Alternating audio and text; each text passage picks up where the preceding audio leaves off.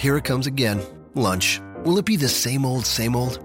Or are you ready to take a vacation from the ordinary with the new Jamaican Jerk Turkey Sub at Firehouse Subs? Freshly sliced smoked turkey breast, craveably sweet mustard sauce, and a hint of Caribbean seasoning. Just $5.55 for a medium. Save time. Order the new Jamaican Jerk Turkey Sub on the Firehouse Subs app. Firehouse Subs. Enjoy more subs. Save more lives. Participating locations. Limited time only, plus tax. Prices may vary for delivery. This podcast is a member of the Voices of Wrestling Podcasting Network. Visit voicesofwrestling.com to hear the rest of our great podcasts, as well as show reviews, columns, opinions, and updates across the world of wrestling.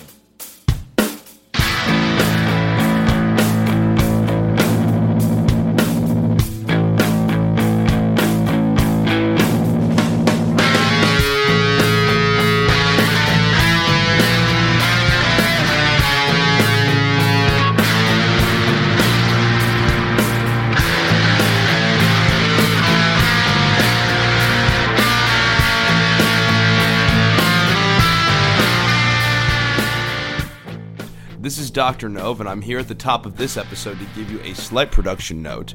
So, I have not interviewed anyone in about, let's say, 6 to 8 months. I think that's about right. And I set up everything for this week's interview and accidentally crossed a couple of wires. Long story short, while Seth's audio sounds fine, I accidentally recorded myself on my computer's microphone instead of this condenser microphone, which is in front of me right now, making my voice sound all sexy-like and warm. The computer and I... Shut the fuck up, Mr. Chesterfield. Mr. Chesterfield's also here at the... No, stop yelling at the people. He's here to apologize. He's very, very sorry for ruining your episode. I'm going to do what that guy on Twitter said. I'm going to throw you out the goddamn window. Enjoy. ProWrestleShop.com, your only source for authentic Pro-Wrestling merch straight from Japan. Translation extraordinaire Yatsumi has helped more than 300 fans all across the world purchase authentic merchandise, and now he's bringing that savings to you.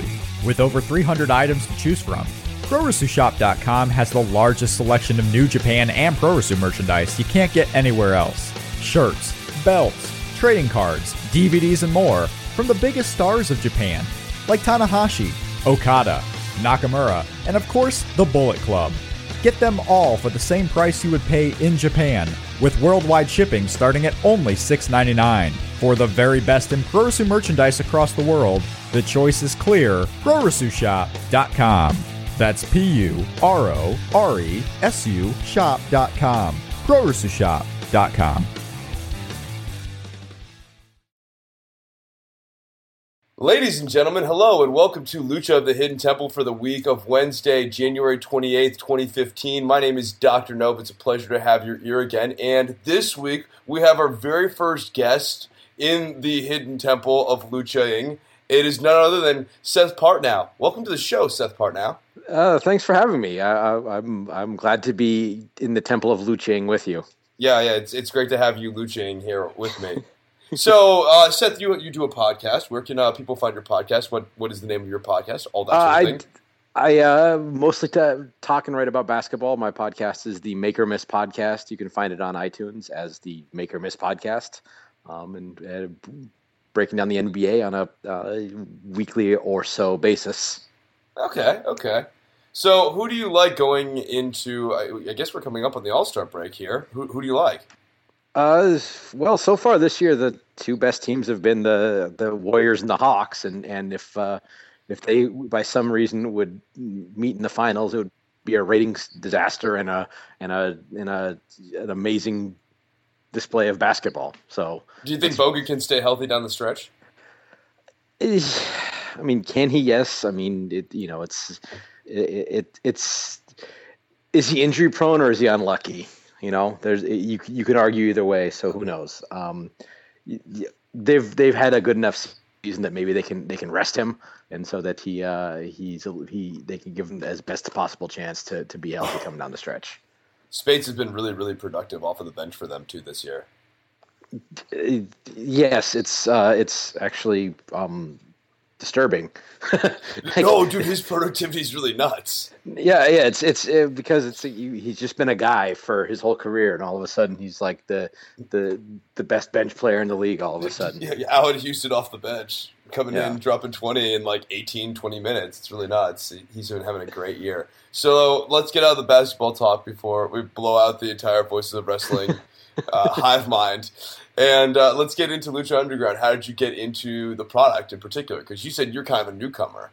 Yeah, no, I've I've been a guy who was sort of on and off and back on again as of a couple of years ago. I've watched kind of the main products, the WWE, WCW, and then kind of backfilling in maybe some ECW stuff through the network, and then kind of around Thanksgiving, kind of was becoming dissatisfied with the WWE product. Not and partially because you can see in like NXT that there are people who work there who know how to do good wrestling.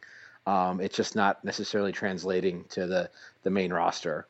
And so I have kind of been looking around for other kind of action and just kind of sampled some stuff, sampled some TNA, kind of had everything that was that I didn't like about WWE. And then I Dude, they're worse now than ever before. Take it from the former TNA podcaster.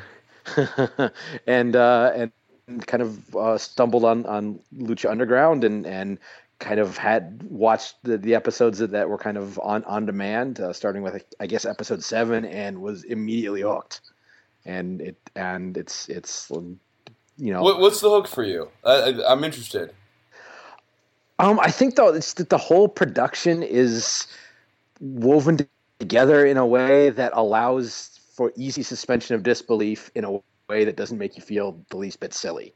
I mean, everything from the set itself, the style in the ring, the cut scenes are great.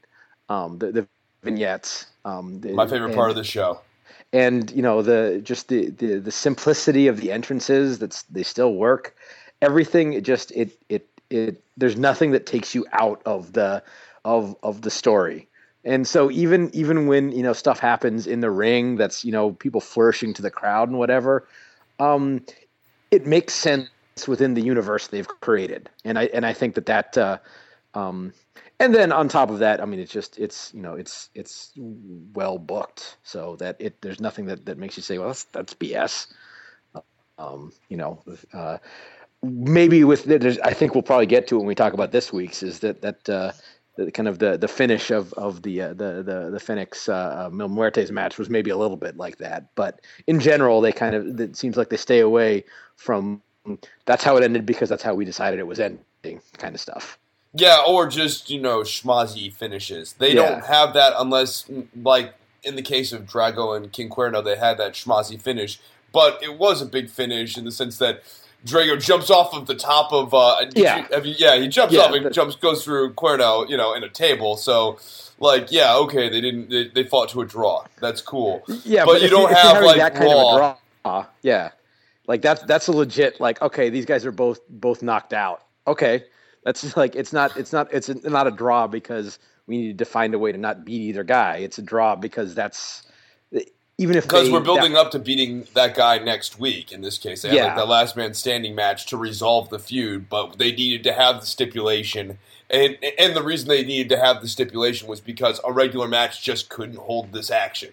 Exactly, and so even when they kind of go somewhere to like a non-finish, it's thought out. It's not just I'll throw this up on the wall and figure it out later. It seems like there's a little bit of an episodic through line of planning. This is where we are. This is where we're going, and the stuff that's happened before will make sense when we get to the end, rather than things just being left hanging, like Curtis Axel on the ramp at the Royal Rumble. Oh yeah, whatever happened to that guy? He's still alive. He's main eventing WrestleMania. He is? Hell yeah. About time. The Axeman. I like that guy. Yeah, he's better than perfect. He's charismatic as shit. So, let's get into this week's episode here. We begin with cage training, and Dario Cueto shows up, and they have a brief exchange. I didn't even write down this exchange because I was busy giggling from the hard zoom when he says, "I'm a machine," which is a line that they are trying so fucking hard to get over, but Cage's delivery of it isn't there for me. Yeah. I really like him though. I do. He can maybe use a mouthpiece. Yes, definitely could use a mouth. Like it's just not there in the voice for what should be there. I don't know what should be there, but it's just not there.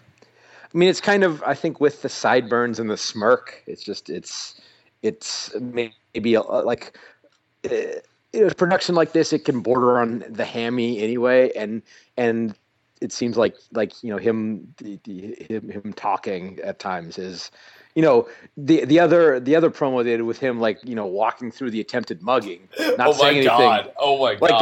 That was amazing. Yeah, that's just complete badassery. But no talking, just hit things. No and premise. Let things break on you. Cage is just walking along outside, and all of a sudden gets accosted by 3 dudes. Yeah, and no sells a bottle to the head, and that's that was hang on to that second one though, because that one is really weird, given what the narrative arc of this week's episode was, which is we are firmly moving Cage into the heel column of the roster. If you were split on this guy last week, which the crowd clearly was, and the crowd's going to have their own opinions on things. It is the narrative's job to establish who's the bad guy and who's the good guy. And I think that this episode, or particularly the finish to this week's episode, did a great job doing that. That second vignette where he's beating up random, strangers accosting him on the street, I didn't think did a good job. But this first one did. And I think that we've established a bit of Cage not being patient. He's greedy. He wants it now, and he's entitled. You talked about it last week that he, was about to do something bad with Vampiro when Vampiro got up in his face, last week. So, but that was also like under the context of Vampiro just sort of manically snapped on him. I think you're a punk, man. I don't honestly, I don't know what you'd do in that context if you're Cage. I think you just you glower and crack your knuckles menacingly. Yeah.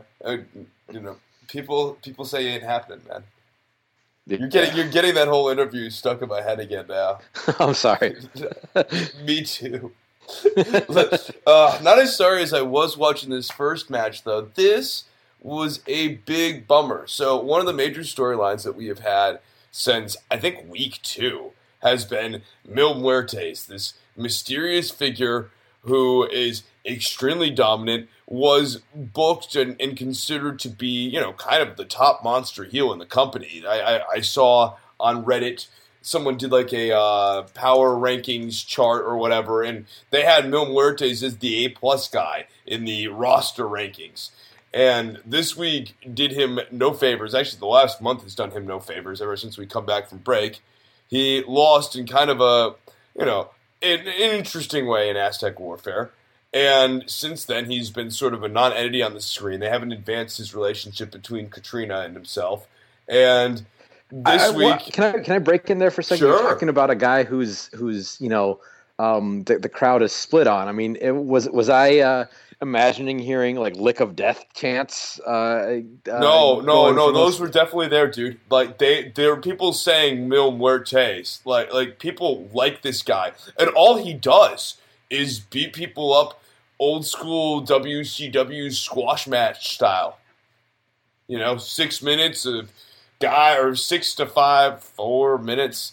Guy tries to get some offense in. Not very impressive. Ends up getting wrecked.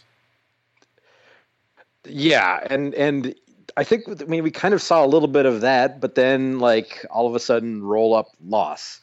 And this is so weird. So let's go through. I've got like 4 notes here. So 1, Matt Stryker decided to highlight Mil Muertes' gut, and I'm only bringing this up because he spent dude, he was trying to put the gut over as like a thing that made him better. Like, all of his anger wells up from the gut. I'm like, dude, we get it. Mil's not necessarily in, tip-top cardio shape right now. That's not helping anyone. Phoenix kicked out from the spear. The spear had been put over in previous episodes as sort of Mil Muertes' finishing move, so that was notable. in the moment, it was surprising because I don't know, I felt like the windows shake in my house because it's just so stiff. Dude, Mill's pretty stiff with most everything other than his working punch is pretty stiff. Yeah, no, that's like there's at least 3 times in the match where I was like, ooh, and that was, I think that was the third one, and then he kicks out from it, which, you know, again, as I think you're getting to, doesn't necessarily do him any favors in terms of being presented as this, you know, this monster of 1,000 ways to kill you.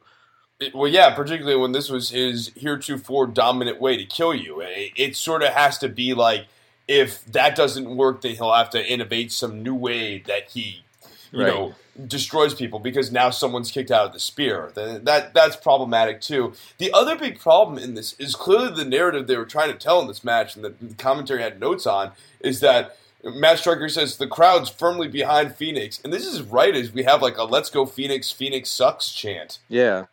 You know, Phoenix isn't even over on his own merits, and Mill's actually kind of popular. So, like, this pairing was really weird, and then this finish was really weird. Do you have anything you want to get in before we get into that finish? I mean, just part of it is the reason why the especially like the kickouts and stuff like that. I see what they're going for with, you know, he's rising from the ashes and so on and so forth. But he wasn't like, he's been more impressive in the past. He was way better against Puma. They have no chemistry. These guys didn't have good chemistry, and I didn't think Cage and Puma had particularly good chemistry either.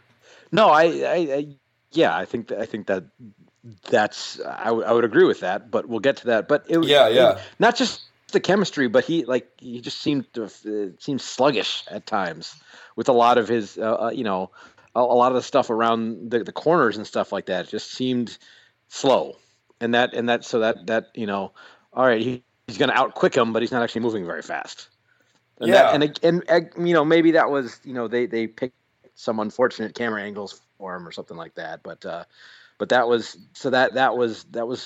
I think contributed to, I think if he's moving like, you know, like wicked quick all over the place, then all right, you can, you know, it's you know, strength versus speed, and he's taken some shots, but he's gotten out of the way of some others, kind of thing, and I didn't necessarily play like that.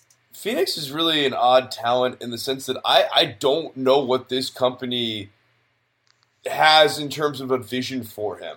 It seems like they're hot on him one week, they're cold on him next week. This week, they're clearly really hot on him because Phoenix is going to win this match over Mil Muertes, handing Mil Muertes his first loss on a small package that occurs after Mil Muertes successfully superplexes Phoenix from the top ropes. This apparently doesn't face Phoenix at all and is plenty to jar Mil Muertes. Like, none of this made any sense to me. It was such a weird finish. And again, I think that if the work in the rest of the match had, you know, presented it, if he had been better able to present himself as this kind of quick, wily, you know, adversary, then that's the trick up his sleeve, you know, roll up, let me get out of here. And so, like, I think that's what they were going for, because, you know, clearly, you know, they're presenting that he got away with one and he's running away. Right. You know what should have happened? Drago did a really neat pinning combination on one of the earlier episodes that I think he's starting to work in as a regular spot. I don't even know how to describe it, but I think if you're gonna win like this, it's got to be something more convincing than a small package. It makes Mil Muertes look stupid that he got rolled up on a small package, whereas it would look like you were maybe sneaking one out if you had some fancy bridging combination type move. No, I think I agree with that also. You know, it's a little thing, but I think it makes a big difference in this case. So Mil is just adrift right now, and Phoenix moves up the card a lot, so you may get Phoenix Puma 3, the match you may watch. I didn't dislike the last one, but like I don't know that I needed to see another one with him anytime soon. I'm not sure who I'd like to see Puma against most. I mean, I think obviously we're gonna see him against Cage a few more times, at least once more. but then there's the other thing that's going to happen is when I guess I'm getting way ahead of ourselves, but I mean, obviously, since they're presenting Conan as heel manager and Puma isn't. Well, he shades a gray manager right now. Yeah. I think especially at the end of this week's episode, he's definitely somewhere very much in that squishy middle. I'm looking forward to Puma and King Cuerno. I think that has the ability to be like a really, really great feud. That's a good call. Yeah, and they did a great job saying that all up next week. So let's move to the 6-man because I think we can move through the 6-man pretty fast. The Crew versus our babyface squadron of Argenis. Yeah, of the jobbers. They were happy to be there, guys. There was a really rad moonsault from, I believe, Superfly. Matt Stryker during this match went into an extended passage of quoting Matthew. The book of Matthew, that's right, guys. The Bible. What the fuck? And it went on way long. It went on way longer than I thought it was going to. There was this really, really cool tower plancha that Aerostar and Argenis did at one point, and the Crew eventually did their little spot that I'm referring to as the mugging, where they put someone in the corner like you're going to do the Bronco Buster, and then one comes in from one diagonal, the other one comes in from across the ring, the other one comes in from another diagonal. We got Cisco. Cisco is a little lost in this match. Did you notice that? Yeah, no, he definitely, like the other 5 seemed like they're working at a little bit of different speed than him. His rope work, dude. It's like he didn't know which way people were coming off of the ropes or which way they're throwing people off of the ropes, and it was really, really noticeable. And that's like not even usually the stuff that I lock into. The other thing I noticed about is how many head scissors can we do in one match? Oh, I know. It seemed dude, like the head scissors is one of those moves. And though, I mean, if like there had been one and then the one like off the top from was it Aerostar onto Cisco? Yeah, Aerostar. He doesn't quite nail that Frankenstein from the top ropes but it doesn't matter. It looks so fucking cool. Yeah, like and then it seems like that this was kind of a kitchen sink match because they follow that up with another, and I don't remember the exact spot, but right after that they do another another big dive and it's like all right, this is the match with all the flippies. It's crazy to see everybody doing everything, and the sad part for these babyface jobbers is that like none of this matters. None of these guys got spotlighted in this match. The narrative wasn't really built around this, other than like this is the Crew just kicking someone's ass. Yeah, it was. I think it was done better in the the Cage's first match, the Eliminator match, when all three of the baby faces in peril got their big spot, and then they got creamed by Cage, and that made sense and worked well. Yeah, no, and actually, that Cage initial squash match that wasn't quite a squash match, that was great. That was a really good match with the triple spot with like the big trust fall and the suicide dive like over the turnbuckle. That was amazing. Like that was rewind and watch 10 times in a row on the DVR. Very, very good. Vampiro says at one point that he likes the guys doing the suplexes. And I'm not sure who he was referring to in this match. Yeah. I'm guessing it was the Crew. I'm guessing. I get lost. So I want to ask you this. I want to stop right here before we get into our main event. You like Vampiro. I don't want to paint you as a Vampiro lover unless you want to paint yourself as a Vampiro lover. I don't. I think I'm more talking about the commentary in general, and he's definitely a part of that. But again, as someone who's using this as an antidote to WWE, the bar's low is what you're saying. Well, the bar is low, and kind of what you were talking about is like the sort of the unproduced ad hoc quality to it. I to some degree I enjoy the spontaneity of it, and and Vampiro's kind of skater bro vibe just works for me. I know he's talking nonsense a lot of the time, but it it's not distracting nonsense, and he's not. I don't know. He's not screaming puppies. You know. No, it's not Lawler at his worst in the Yeah. 90s or meandering JBL. Like, 'cause Yeah. JBL, when they first brought him in the booth, he was good, but now JBL is just sort of like, love it. Yeah, a lot of that every week. So, no, I feel you. Oh, no, I was about to say, I feel you. That's a Vampiro type thing. Brother. Yeah, brother. Yeah. Yeah. Yeah. And maybe part of it is like the first time I watched, I had just like listened to, maybe not the first, I think probably the first episode I watched, I just listened to Jericho's podcast with JBL, and he's telling Vampiro stories. So it's like, hey, that guy. And so I was kind of predisposed to kind of feel kindly towards him. So I'll like, after listening to your podcast and watching yesterday's episode again, I was like, oh yeah, that is strange. That because I think you are right in that they there's a difference between spontaneous commentary and seemingly spontaneous commentary, and the danger with the former is that they don't know where the story's going either, so they're not assisting in telling the story. And or we end up in the fucking book of Matthew. You know what I'm saying? Like that's my problem. It's not that I need every line to be scripted. I think they need some bullet points. I think that they need to have some sort of sense of where this match is going, but more importantly, the type of story that this match is trying to tell. And, like in the case of that 6-man that we're just getting out of here, like let's say you want to, I don't know, spotlight Aerostar. You could have commentary really subtly dropping those hints and doing things throughout the match to be building up Aerostar. So yeah, they're going to lose, but you have that little seed planted in your head that Aerostar's, maybe he was kind of the better, standout of the three.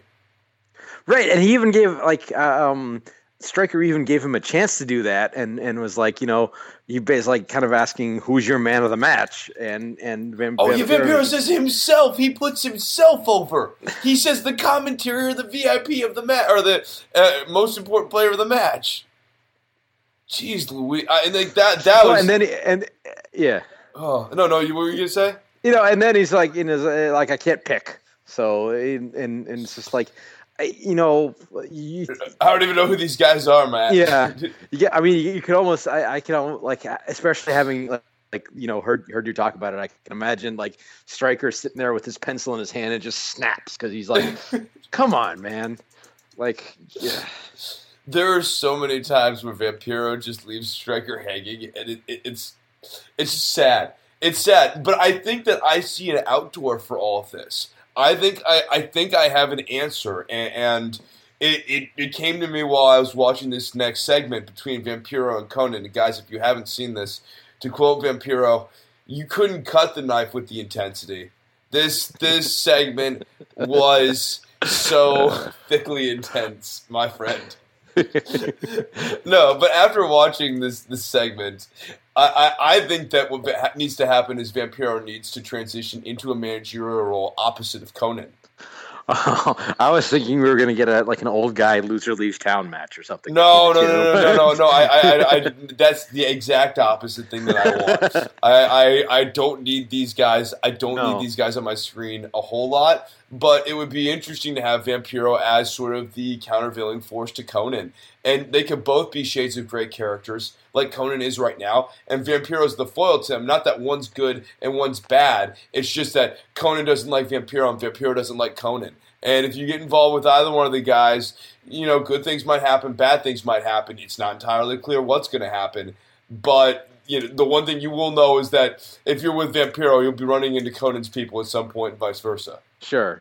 Though, to some extent, how much are they setting up, Konnan as kind of the adversary to Cueto also? That's what's so great about him as a character, right?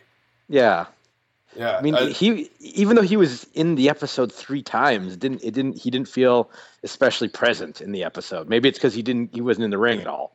But Konnan or Cueto? Cueto. No, I actually think that they've been judiciously using Dario Cueto recently, and it's been very, very well done. Like, he's there, his thumbprint's on everything. He, even just establishing the office as this thing that overlooks the ring. So Cueto's always watching the action that's happening in the ring.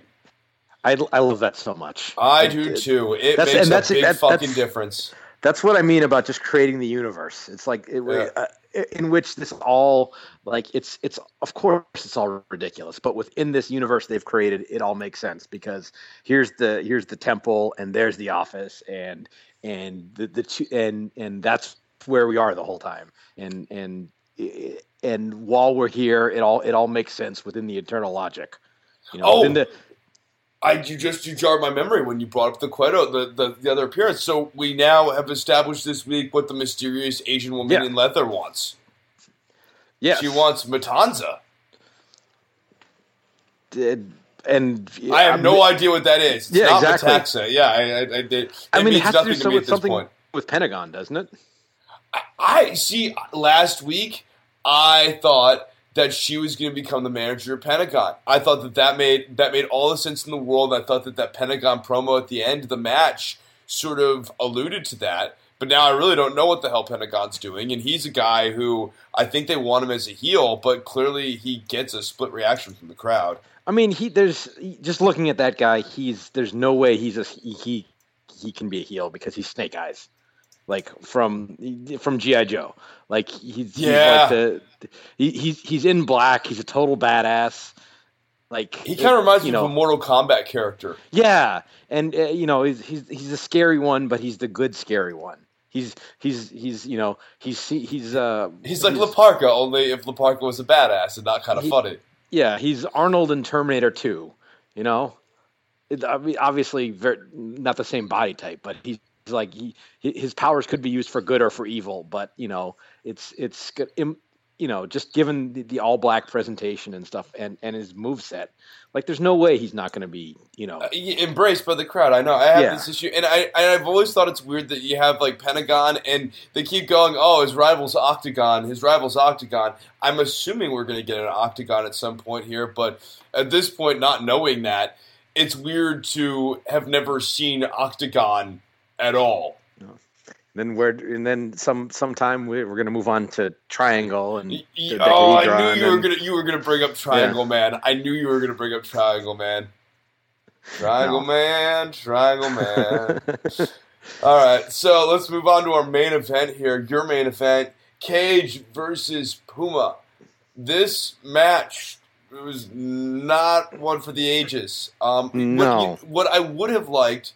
And what I think could have happened in this match, and what would have been a nice story to tell with Cage, is this theme of impatience. Cage doesn't want to wait his turn. And he's a big guy, he's a strong guy, he's an agile guy, and he has everything that a champion needs except for that one thing, and that one thing should be impatience. Yeah, and that was... they were kind of playing on arrogance rather than impatience. I know, and it's a subtle twist, but I think it's key. Yeah, no, you saying that I get that. Yeah, and then getting ahead of ourselves, but the finish made storyline wise, I get why just how it came about was.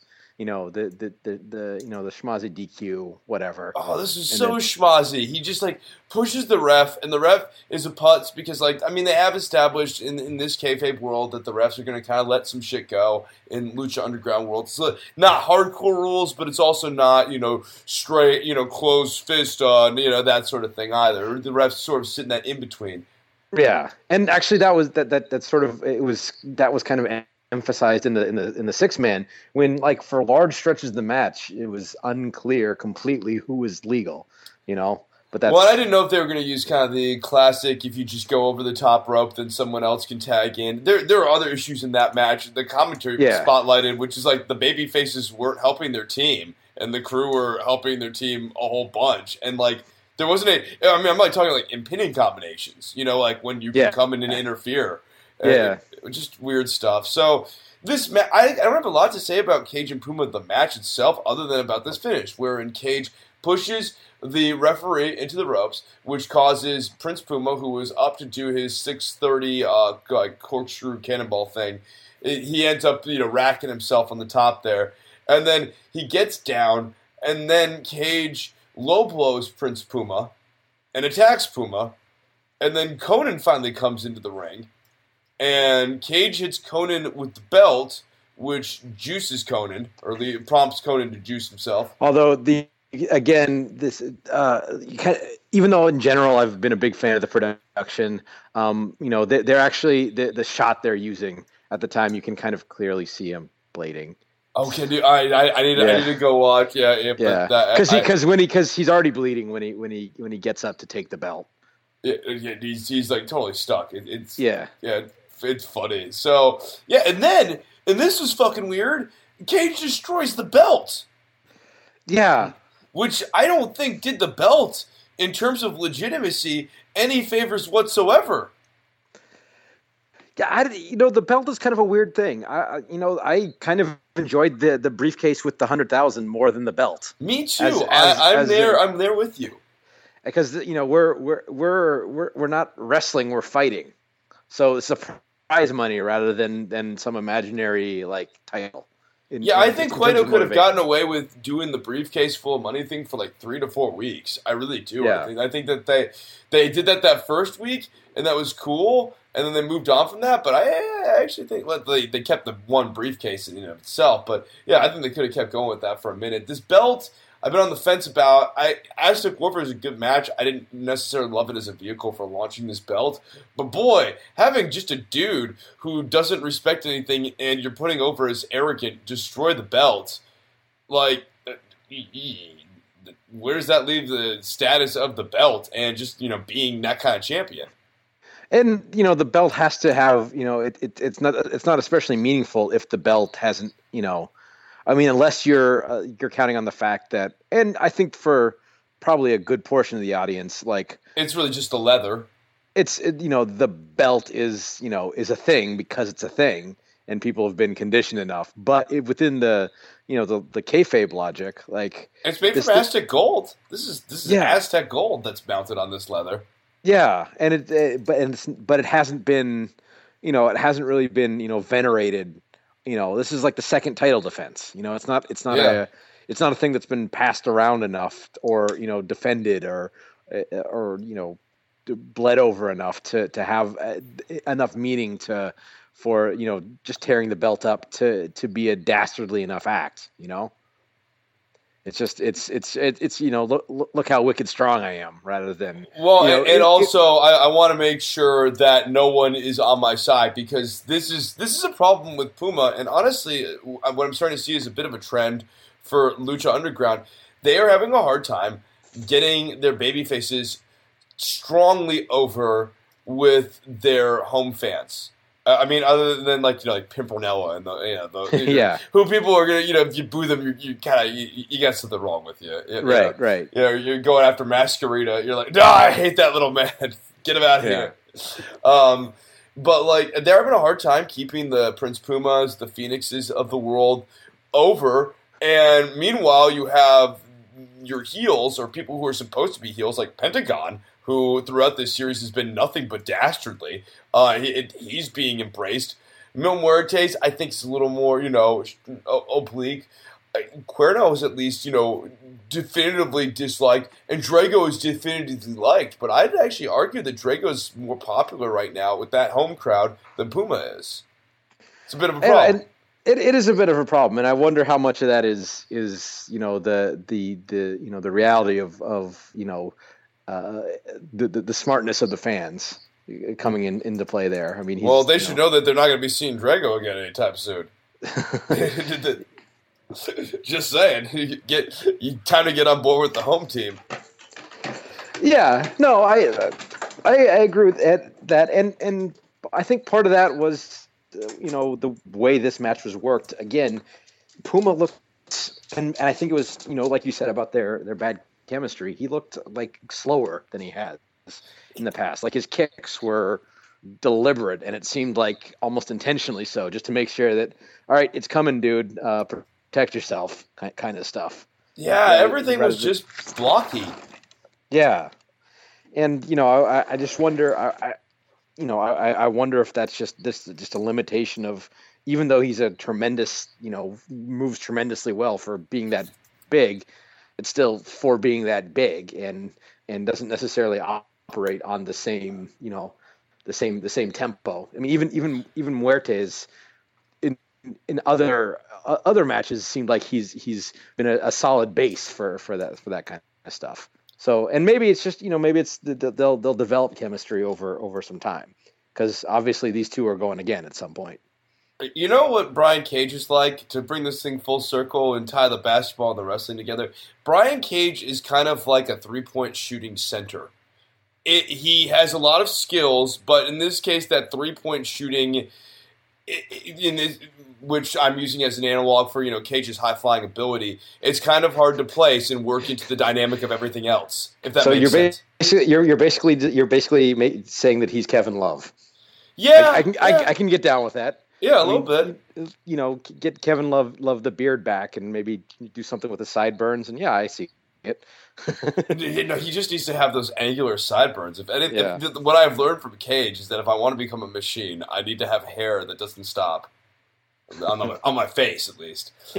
Let's get into show grades here. So what I usually do every week, if you're familiar, is I will review the show on 3 different categories here, and those categories, in case you forgot, and maybe I might have been forgetting too. I know one of them is commentary, so we start with commentary first. Go ahead. No, you. You know what? It's the first time I watched it, I liked it better than the second time, because between the two, I kind of listened to some of your rants about Vampiro, and I kind of agree. So. I'll give it a C+. I thought that the interview with Puma and Conan was assuming they're going somewhere with that, it really set up the animosity between the two of them well, at the very least. I did enjoy that, and I think if Vampiro is going to sit there and bash Conan every single week in, week out, that you needed to have a segment like this. And honestly, he needs to have a segment like this with Johnny Mundo. And then he can go back to doing what he's doing with this dynamic of like, oh, you can't trust Conan, man. You can't trust Johnny Mundo. Oh, this guy's got a thing going on. Like, just establish it. I'm fine with Vampiro being a character. I don't think Stryker needs to be. No, but I like the idea of Vampiro actually being a character in the stories. Yeah, I'm fine with that too, and I think that's a lot of the why I'm happier with a lot of the nonsense he talks, is that he's part of the ambiance rather than our Stryker is our narrator, and Vampiro is not. Vampiro is he's not. I don't know why this is popping into my mind. Probably because I watched Christmas Carol 1,700 times over the holidays, but he's Vampiro's like one of the ghosts rather than Scrooge, and Stryker is Scrooge who's watching these scenes. If that analogy makes sense. No, it makes sense. It makes sense. I'll give this week. I don't know that they've moved into C territory, but I'm gonna give them a strong D this week. I think it was passing grade. Yeah, I'll give you a D for diploma, because I mean, we had the flights of fancy of Stryker quoting scripture. Vampiro did throughout. You couldn't cut the knife with the intensity, and at one point Stryker was putting over Mil Muerte's gut. So those are things that probably didn't need to happen. Fair enough. Yeah, that's my take. It's better. It's not as bad as the episode where I was just like, I'm done listening to this. I'm going to just listen to Black Sabbath. We haven't been Black Sabbath bad in a minute. How about the in-ring, though? What did you think of the in-ring this week? Let me see. Of the episodes I've watched, I kind of have to say this was the worst in-ring. Maybe it's some of it is just getting sort of inured to a lot of the lucha stuff, but it just especially the two the 6-man was fine. It was it was a demolition derby, fine, but the other two, especially considering the performers in them, weren't great. They were good. They were they would have been if have watched this on Sunday, they would have been the second and third best matches. Behind the triple threat. That unbelievable triple threat. Yeah. But not quite up to the standard that kind of got me hooked initially. And part of it, I think, this week is they a lot of their kind of better performers just weren't on the show. They didn't have Cuerno, they didn't have Johnny Mundo, they didn't have Pentagon, and it's tough to keep all those people in rotation. Like I'm seeing them kind of on like a 2 to 3 week cycle, rotating people in and out, and that's going to be a tricky balancing act for them going forward. I mean, especially as they separate into the better and worse performers as they are, I think, a little bit. And, they just, kind of, it was, again, to go with the basketball analogy, we caught them kind of at the period where the subs were in with maybe one star, right. It was a bunch of backups and Puma kind of, in. So I guess in ring, probably a C-. Yeah, I've got it at a C. I'm tempted to go D this week, which would be my first D since I've started the show. But like, dude, I'll give it a C just for the work that the 6 guys put in the 6-man. But like, the Mil Muertes and Phoenix match was nothing to write home about, and frankly, Mil Muertes losing should have been the story in and of itself that week. Like, sure, just a waste of a storyline. That'll get into narrative, and then Cage and Puma went to a non-finish, and both the finishes in the Mil Muertes match and the Cage and Puma match were really unsatisfactory. I don't know if the result in I think we talked about it earlier, but the result in the main event was unsatisfactory. No, not the result. The finish. Yeah, the finish. Yeah, the finish. Yeah, the result was exactly like doing a non-finish there was fine. Just like that was a very very ham-handed way of going about that. I don't know. I feel like there's maybe something happens. Conan waves the cane at him.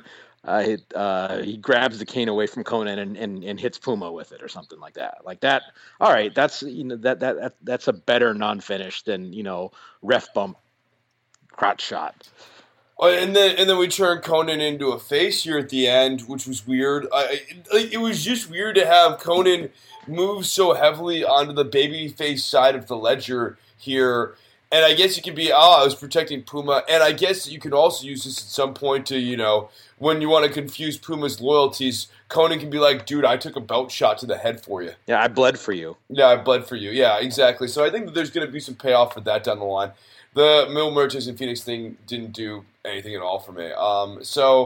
Yeah, dude, I'll give the in-ring a C. Let's do narrative. What did you think of the narrative advancement this week? Kind of all over the place here. Yeah, like you said, it's kind of the narrative advancement with the first one. It's hard to disentangle that from the work. I think with what they were going for, if it had been a better worked match, it would have resonated more. But it since it wasn't, it didn't.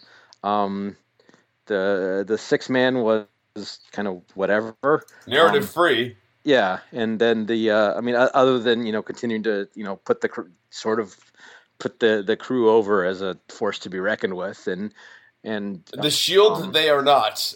Yeah, for better or worse. The Shield they most definitely are not. But believe that. Sorry, I think I just made anyone listening in a car drive off. How does Roman Reigns keep coming up on this fucking show? I don't know, because that's all anyone can talk about right now. No shit. I'm so glad. I'm so glad we managed to avoid it. Yeah. Again, the narrative where it's going with the main event made sense. It was aside from the belt stuff, which was bad. It was okay. I mean, it moved the storyline along, and I guess the highlight of the narrative was the last vignette with Matanza. I'm thinking now that Matanza is the person that Dario Cueto was talking about when he was holding the belt the first time and said you can't touch this, and we we never saw that dude. It was just the week before Aztec Warfare and before they went on their mid-season break. They tease Cueto talking to somebody who we don't ever see pictured and is never named. And now it's making me think, especially the way Cueto did his reactions and everything to her, which were like, he was lying to her, he was giving her those type of cells. Right. Yeah, so I think that's where we're going with this. He's got Matanza in the roster. I'm looking forward to seeing where that goes. And it is good. I guess if you need to get rid of Mil Muertes to clear up room for this Matanza character, so be it. But again, dump it into somebody who matters, and Phoenix is just like the wrong guy to do that.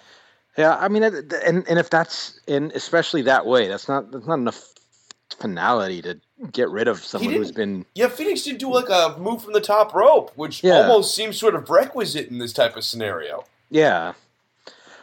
So I don't know. I probably a C on the narrative, and it's helped a lot by kind of the Vampiro Conan angle and that last vignette, which is at least is something that's like, ooh, what's going to happen next week now? Yeah. So we have the Cage angle this week. I think that they've missed the story with Cage, which needs to be he's impatient. So and I like the first vignette. The second vignette, I think, didn't do them any good at all, where they have him just beating up, where he just beats up three guys and looks like a badass, and the three guys are cheating, and there's three of them. Like, how is Cage not the good guy in this scenario? Well, you don't know why he was there. I just raped all your mothers. Yeah. Let me just backdrop you into this flatbed here. And he walks up and just belly to belly suplexes one of them. They're like, wait a second, that's my friend. Yeah. Yeah, I don't know. Just and also like so much in that was amazing though. Like. Oh yeah, that was sweet. Let's put it this way. It was very on brand with El Rey. I'll put it that way. With it coming out of a commercial for 5 Fingers of Death into that vignette was yes, you know your audience here at least. I haven't read Lance's review yet, but given that he liked it when Johnny Mundo said "chillax, bro" to Dario Cueto, I'm guessing that this Brian Cage vignette was right up his alley. Yeah. Either ironically or not ironically at all. It didn't make sense, but it was awesome. So, yeah, right. So, ultimately, I don't really care, especially with wrestling. It's like so much of wrestling doesn't make sense, but if it's awesome, it doesn't matter. Yeah. The six-man didn't do anything to advance the narrative. Vamp and Conan, I liked it. I mean, ultimately, this is a vignette that needed to happen, so I thought that was good. Cage and Puma, the match sucked, but I think making sure that Cage is a bad guy probably important in all of this because the crowd was split on him.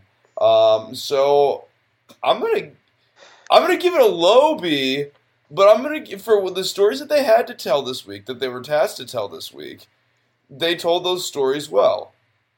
Yeah, that's fair. But you talked about making Cage a bad guy.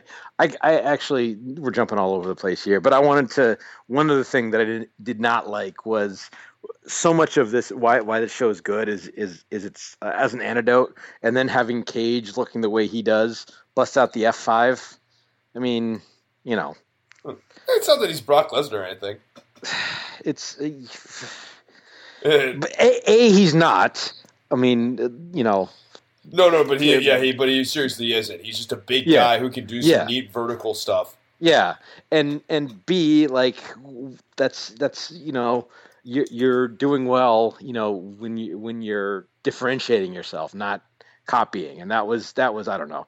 Like, I enjoy when Stryker is like, all right, that's a code breaker, that's a 3D. Like, okay, we know these moves, but that's not quite, for some reason those aren't quite as iconic as kind of the fireman's carry into the F5 with the the mean mug at the camera. Yeah. So I didn't like that. No, I mean, but that's those are Cage kind of in-ring work issues, and I don't know.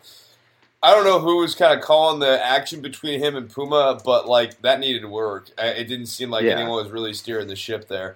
That's a whole different thing. But this has been a blast, man. We'll have to get you back on the show here sometime soon. Yeah, glad to do it. It was fun talking about it, and I feel like I've learned something here today too. So, well, I feel like I've learned something here today too, as well. It's just great to have a nice breakup and get this show back up to the Voice of Wrestling standards, which is, damn it, near an hour. Or what are you doing? Why even do this show? I've been getting stern emails. I can't do the 3-hour marathons they do, though. Oh, my God. I don't know how they do it. Just talk and talk. Well, no, I mean, I do. I listen to it, like, all the time. But I'm just always impressed. They have stuff to talk about. It's not like the content's not there. It's not like Lanza just, gets, lost searching on Google for an hour. They break it down, cover to cover, wall to wall, and that is what makes Voices of Wrestling great. So if you haven't been to voicesofwrestling.com yet today, you should. It'll make Rich happy. It'll make Joe happy. It'll bring the advertisement fairies to the website, and they will shower that website with gifts and charity and blessings, and you would be a good human for doing that. So you should go there. And hey, while you're going there and being a good human, why not get onto iTunes and write Voices of Wrestling a review? You can say, hey, I really like Rich and Joe's show, but that Chris guy's kind of suspect, but hey, all in all, 5 stars. Good job. Keep up the good work, guys. Hey, if you do that, as long as you write 5 stars, I don't care if you bury me. Bury me on iTunes. Just write a review. By all means. You can follow me on Twitter at CHRISNOVEMBRINO. Seth, where can they find you on the Twitter machine? It's just at Seth Partnow, SETHPARTNOW. Excellent. And you want to plug the podcast one more time here before we bounce? Oh, sure. It's the Make or Miss podcast. If you like erudite NBA discussion with maybe a nod towards the analytics.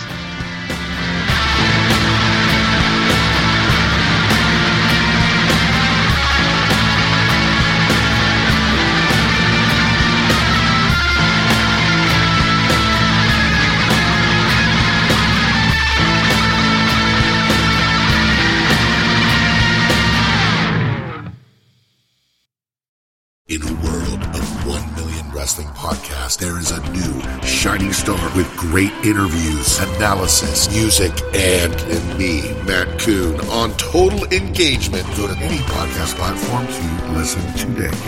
Say goodbye to your credit card rewards. Greedy corporate mega stores, led by Walmart and Target, are pushing for a law in Congress to take away your hard-earned cash back and travel points to line their pockets. The Durbin-Marshall credit card bill would enact harmful credit card routing mandates that would end credit card rewards as we know it. If you love your credit card rewards, tell your lawmakers, hands off my rewards. Tell them to oppose the Durbin-Marshall credit card bill.